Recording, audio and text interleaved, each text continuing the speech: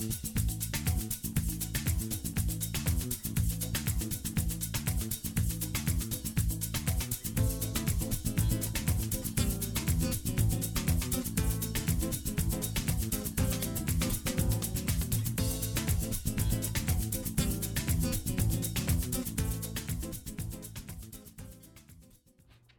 everyone, welcome to the Brazilian Dragon Podcast. My name is Felipe, I'm the titular Brazilian Dragon. Now normally on this podcast we talk about late 90s, 2000s cartoons, TV shows, movies that early 2000s kids grew up on.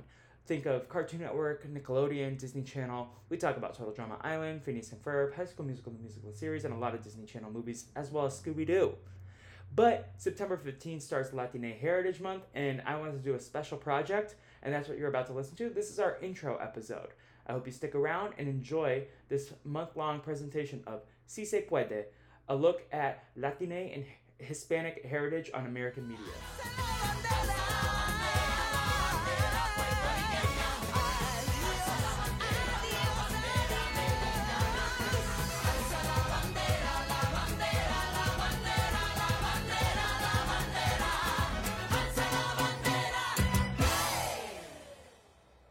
September 15th to October 15th each year marks Latine and Hispanic Heritage Month. As a lover of film and television and an aspiring Hollywood creative and storyteller, I wanted to highlight the cultures of my people and investigate further into what the term representation matter truly means when thinking about Latino stories. Latinos and people make up 18.7% of the population in the United States, yet our stories continue to be underprioritized in the American entertainment industry. In this podcast series, Si Se Puede, I will be exploring what Latine representation in American media means by interviewing a number of Latine and Hispanic actors, directors, producers, reality stars, and consumers. Welcome to Si Se Puede here on the Brazilian Dragon Podcast Network.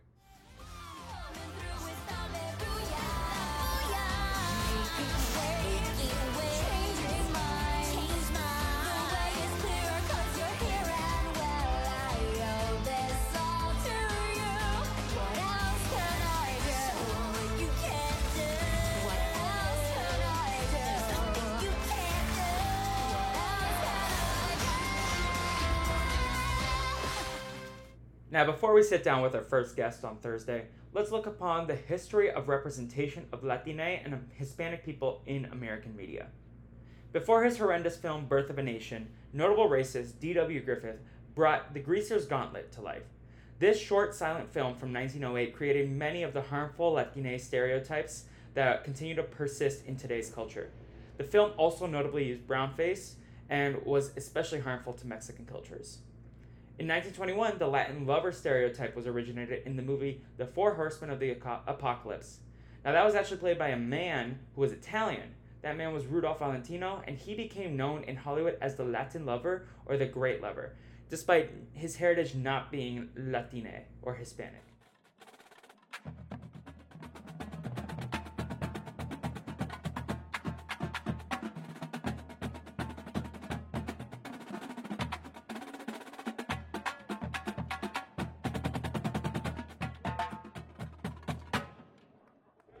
In 1951, the first Latino actor was able to win an Oscar. Puerto Riqueño José Ferrer wins the Academy Award for Cyrano de Bergerac. In 1953, Anthony Quinn wins the Best Supporting Actor for Viva Zapata, and he later wins again in 1957 for Lust for Life. After that, it takes almost 50 years for another Latino actor to win an Oscar, and that was Benicio del Toro for Best Supporting Actor in Traffic from 2001.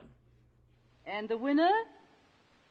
In the absence of the winner, Mrs. Anthony Quinn will accept the award for Anthony Quinn.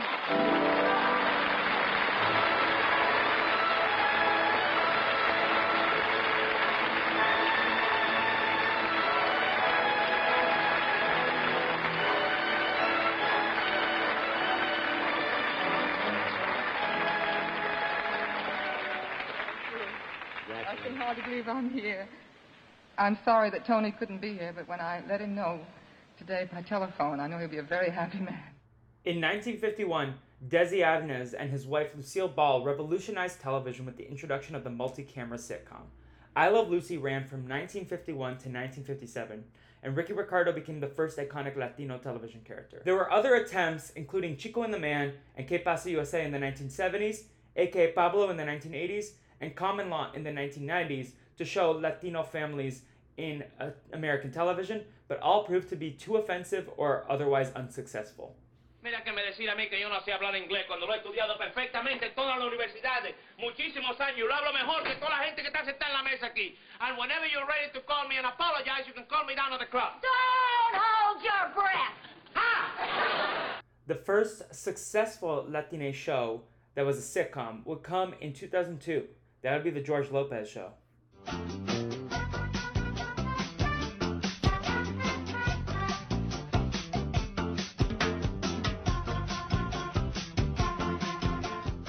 In 1962, Rita Moreno wins the Oscar for Best Supporting Actress in West Side Story.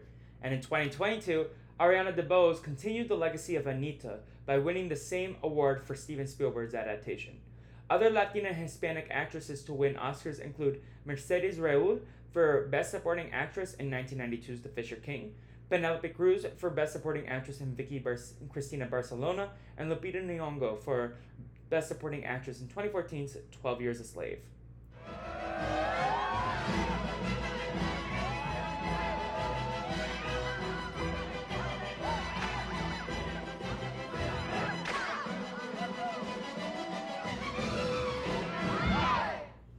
"1976 brought the first depiction of the Latina maid, played by Lupe Ontiveros in Charlie's Angels. In 1983, non-Latino Al Pacino brought the drug lord stereotype to life as Tony Montana in Scarface. While these tropes continue, Eva Longoria chose to challenge stereotypes of Latina maids as an executive producer of Devious Maids from 2013 to 2016.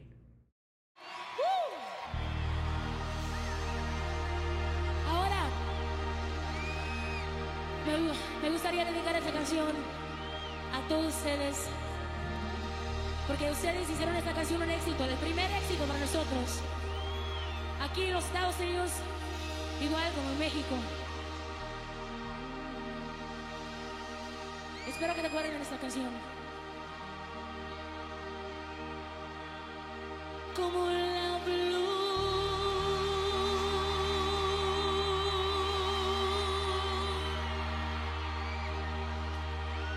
y en tanto amor.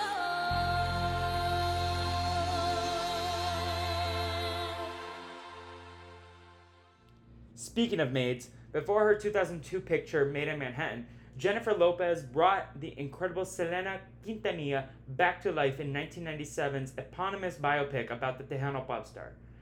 Afterwards, Jennifer Lopez became synonymous with American romantic comedies. However, the tabloids would exclusively ask about her dating life and not about the talented productions and music the woman was creating.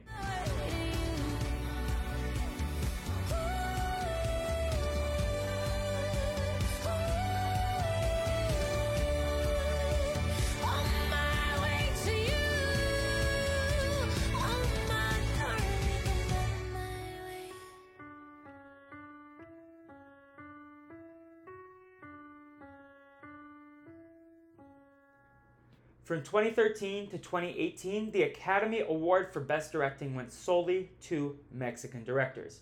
Alfonso Cuarón's Gravity in 2013 kicked off the streak, followed by two films from Alejandro González Iñárritu, Birdman and The Revenant. In 2017, Guillermo del Toro's The Shape of Water won the award, and Cuarón bookended the streak with Roma in 2018. This name I can't pronounce. Alfonso Cuarón.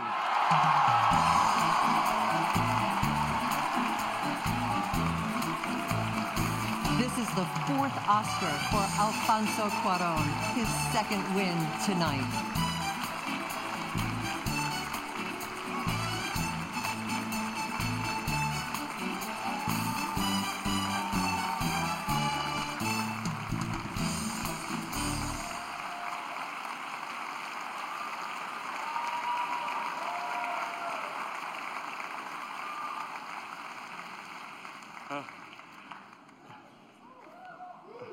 Thank you so much. Being here doesn't get old. I hope my Guillermo doesn't get old. I want to thank so many people. Obviously, Yalitza Aparicio and Marina de Tavira, they are the film. They are truly the film. Amazing cast and crew. Gabriela Rodriguez and Nicolás Celis, my producers. David Lindy and Jonathan King at Participant Media. Ted Sarandos, Scott Stuber and Julie Fontaine at Netflix. Kelly Bush and Vivi Lerner at ID. And Guillermo del Toro, Alejandro González Iñárritu, and Henry Holmes. Now, I have to say, I'm going to get lost in a Bermuda Triangle here, so I better take my notes. Oh yeah, I want to thank the Academy for recognizing a film centered around an indigenous woman, one of the 70 million domestic workers in the world without work rights, a character that historically had been relegated in the background in cinema.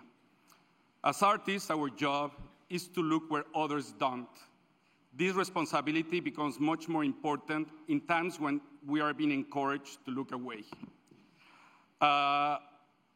Muchas gracias al Ivo, muchas gracias a mi familia, muchas gracias México y sobre todo, muchas gracias Jonás Bu y Olmo. Gracias, gracias, gracias.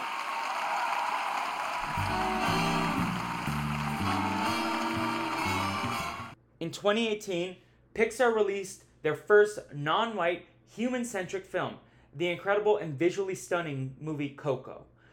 Animation continued to highlight Latino stories with 2021's Vivo and also 2021's Encanto, often highlighting Latine music as well. Lin-Manuel Miranda has been a musical force, and the film version of his Broadway musical In the Heights showed Latino excellence throughout the film. Mamá, espera.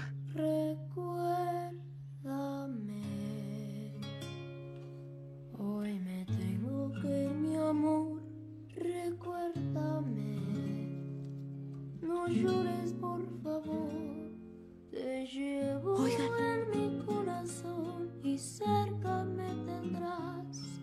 A solas yo te cantaré soñando en regresar. Recuérdame, aunque tengo que emigrar, recuérdame. Si mi guitarra oyes llorar, ella con su triste canto te acompañará. Hasta que en mis brazos tú estés.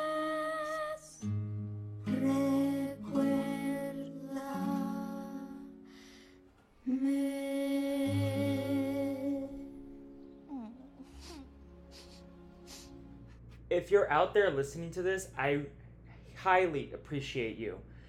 Taking this time to learn about the history of Latin American portrayals in the media is important, and I desperately want to thank you all for consuming this piece of media.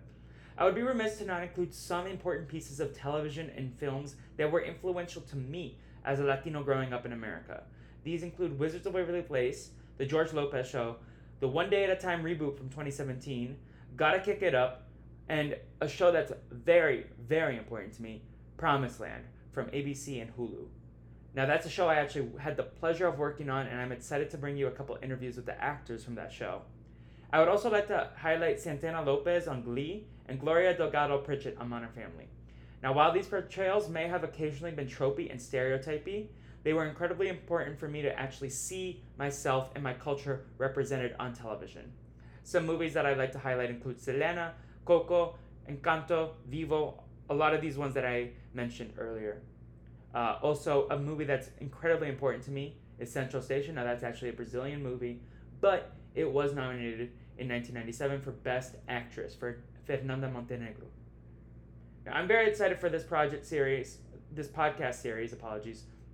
and I hope you all join me as we take a month to deviate from late 90s and 2000s kids shows and movies to talk about something that is very important to me as a creative person. After the heartbreaking news of a number of Latine projects, notably Batgirl, being shelved or outright canceled, I was galvanized to use my voice and create this podcast series. Representation matters, and I hope these conversations will underscore how important that statement actually is.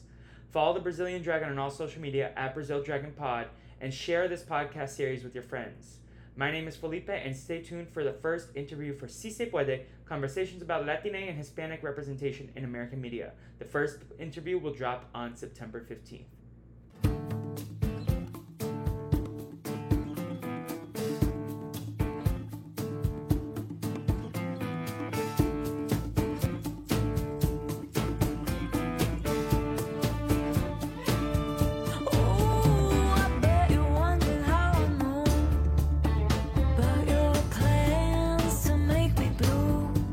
With so much